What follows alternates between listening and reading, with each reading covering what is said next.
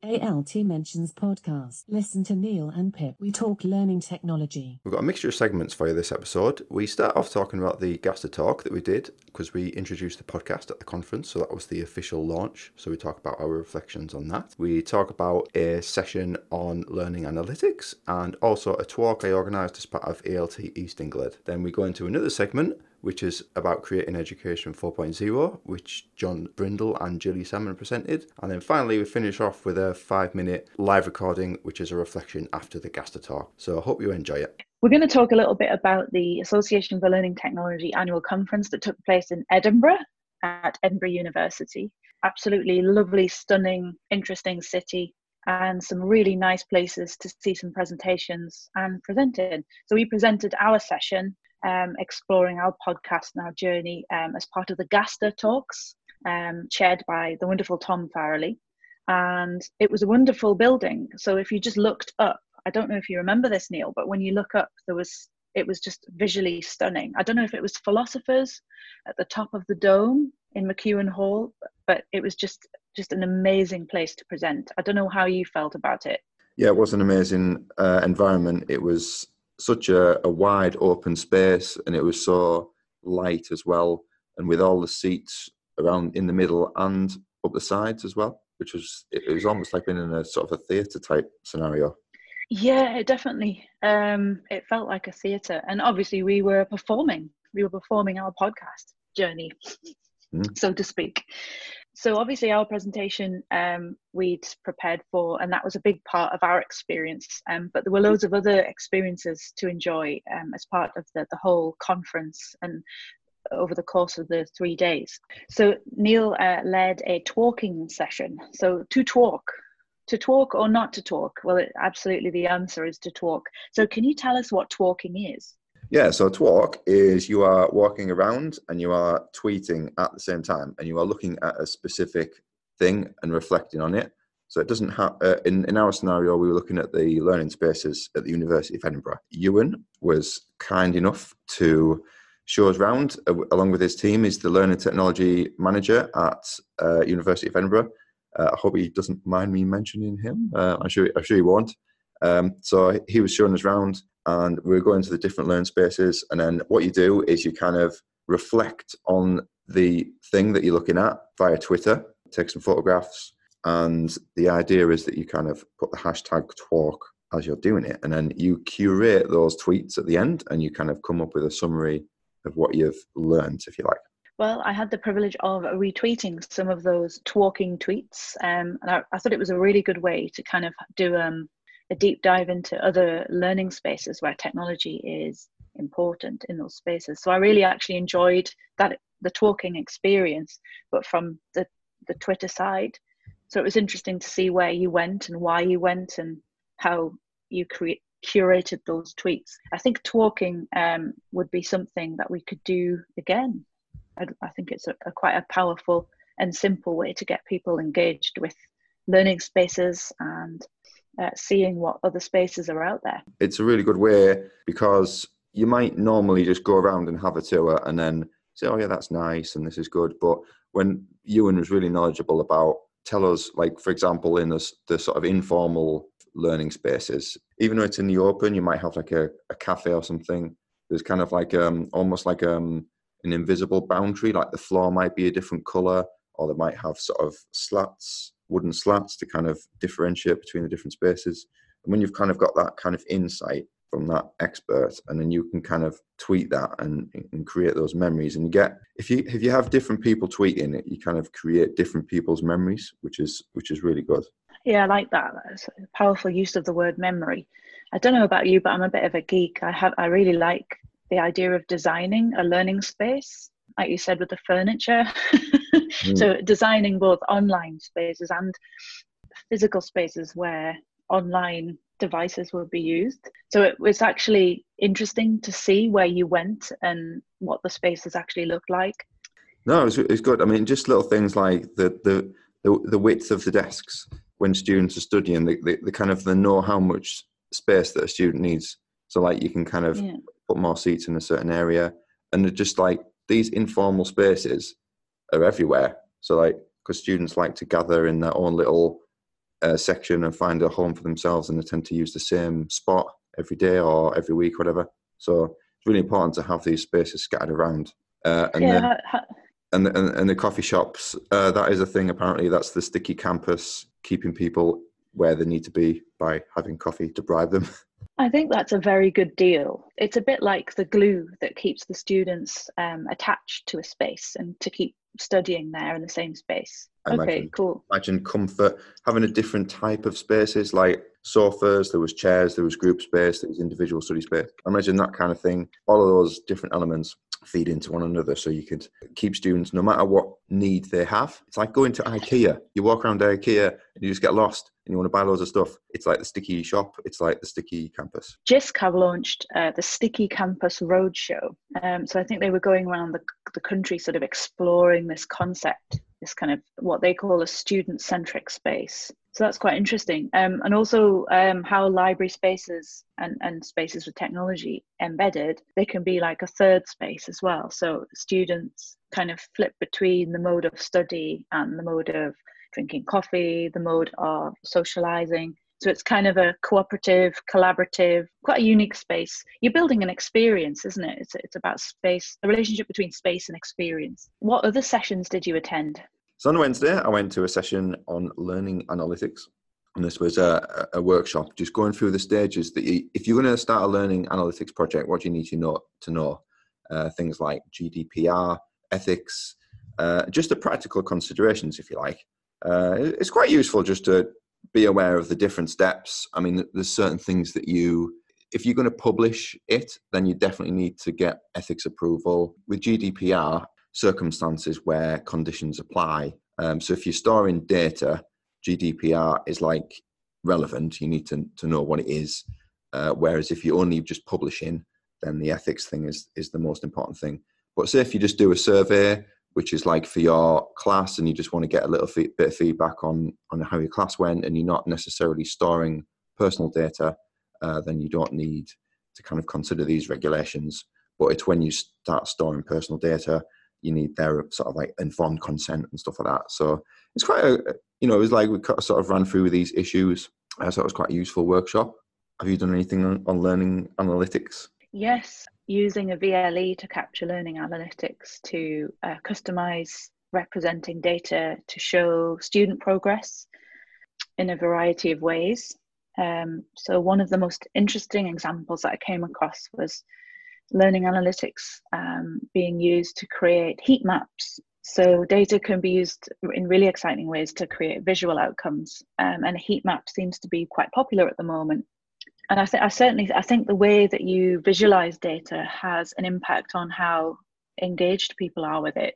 So I think people do respond better to a visual representation of data as opposed to sort of pages and pages of, the ethics of learning analytics are crucial. So it's almost like we have to have learning analytics literacy as teachers and learning technologists. So whenever we introduce something new, we have a new set of rules or literacies, critical literacies to cope with. So it's almost like you become a multi-specialist all at once. So Edinburgh is a wonderful city. I really enjoyed going to the Elephant House where J.K. Rowling wrote the Harry Potter books, and generally walking around the city is a lovely experience. I just wondered if you had the opportunity to make the most of what Edinburgh had to offer.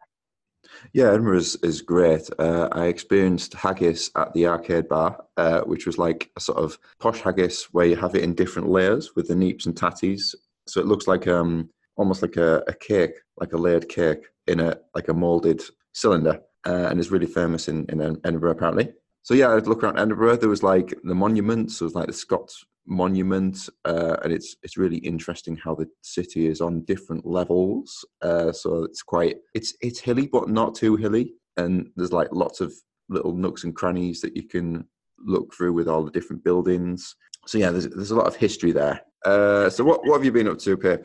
Well, I was really happy to discover that. I was very happy to discover that a Google Digital Garage had popped up in Sunderland. What they are, they occupy stores, an empty store, and they offer people the opportunity to skill sessions, and it's all free. So everything from an introduction to coding, design thinking, machine learning, to skills such as building a CV. I was very happy to see that Google had landed in Sunderland, and I attended an event last night called Warrior Women. There was a very inspirational facilitator who runs a company called Pink Moods, and she is a coach. So we explored things, very general things that could apply to everybody, but they are nonetheless very meaningful, such as building resilience at work.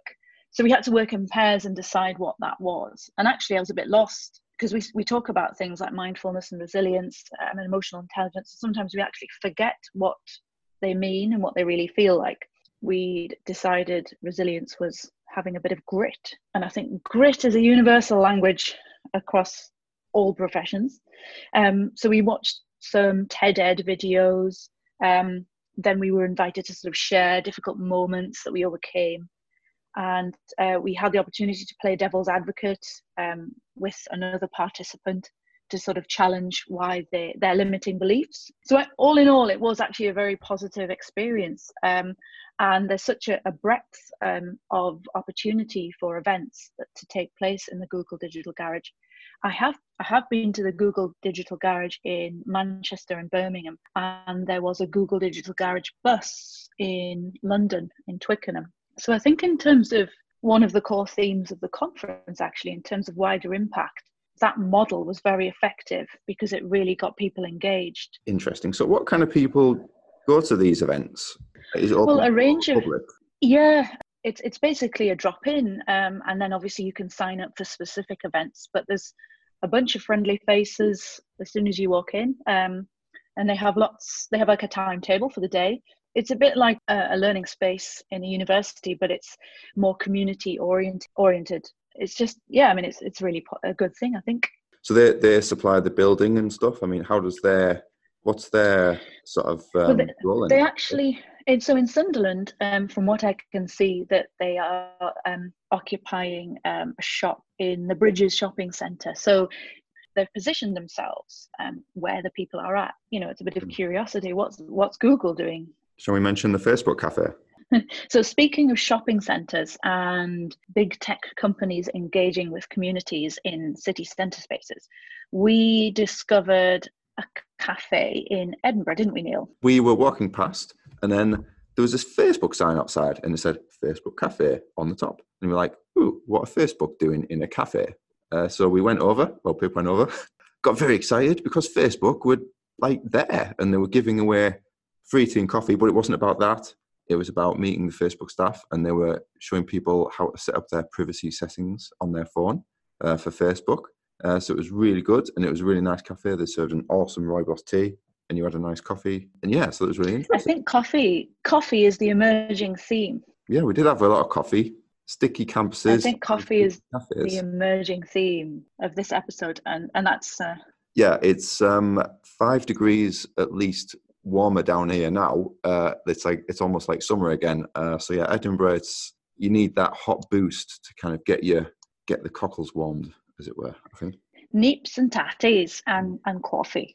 That was a very bad accent. Yes. But I am a McDonald, so I guess I have some Scottish roots embedded in my history. So, can you tell me about the session that you went to at the Association of Learning Technologists annual conference at the University of Edinburgh about creating Education 4.0? I can indeed. So Julie Salmon, John Brindle, they came together and they were talking about how to enhance learning for the future, say like X number of years in the future, considering all of these technological changes that we are going through. There is an article that Julie has written, which describes this, and things like we have social media, we had blogs where you could comment. So like technology is moving at this pace, this really fast pace. And we're in the information age. It's like the the fourth industrial revolution. So like, what do we need for the future? We've got artificial intelligence, we've got machine learning. So all of these new things coming in. How can we sort of like plan for the future and create this new curriculum, if you like? So that was what the session was about. And we used the Bono's 6 thinking hats to think about this.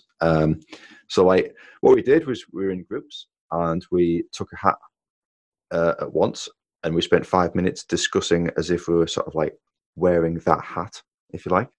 So have you used the 6 thinking hats before, Pip?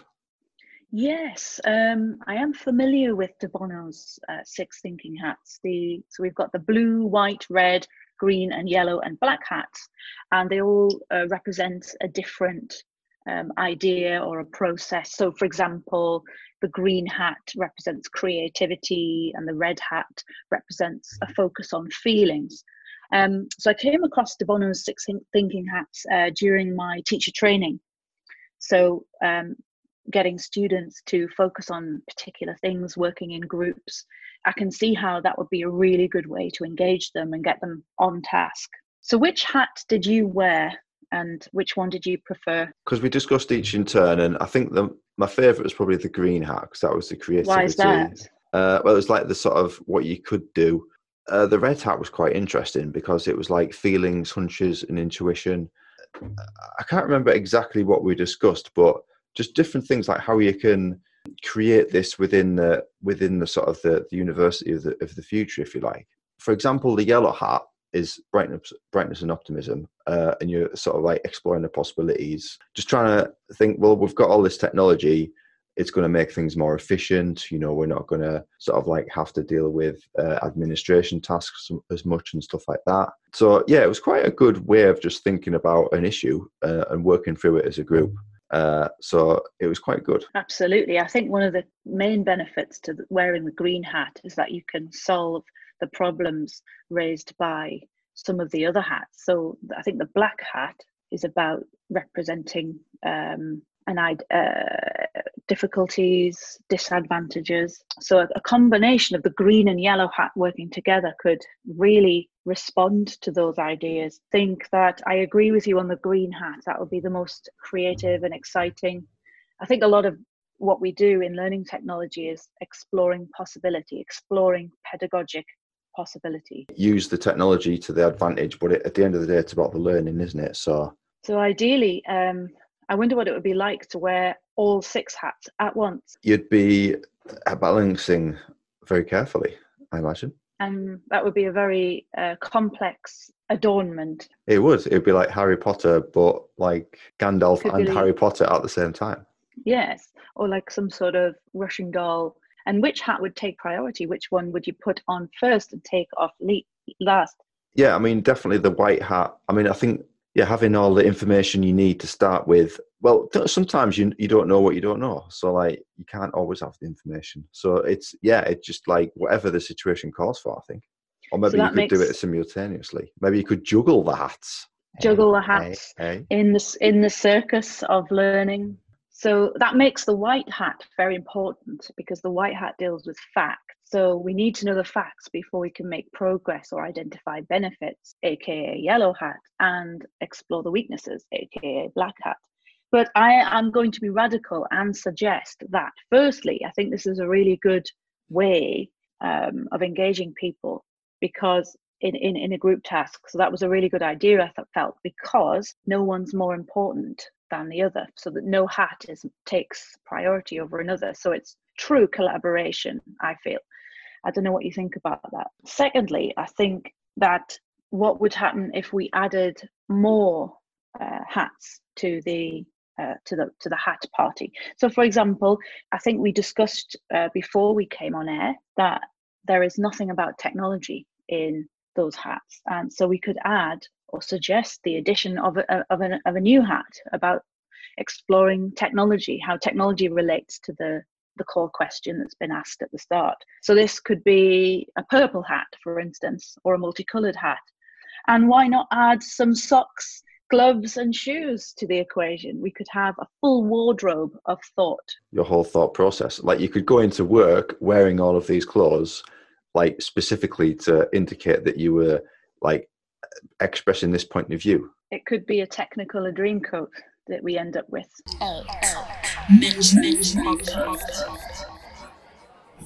Okay, so we've just come to the end of the first day of the ALT 2019 annual conference at the University of Edinburgh.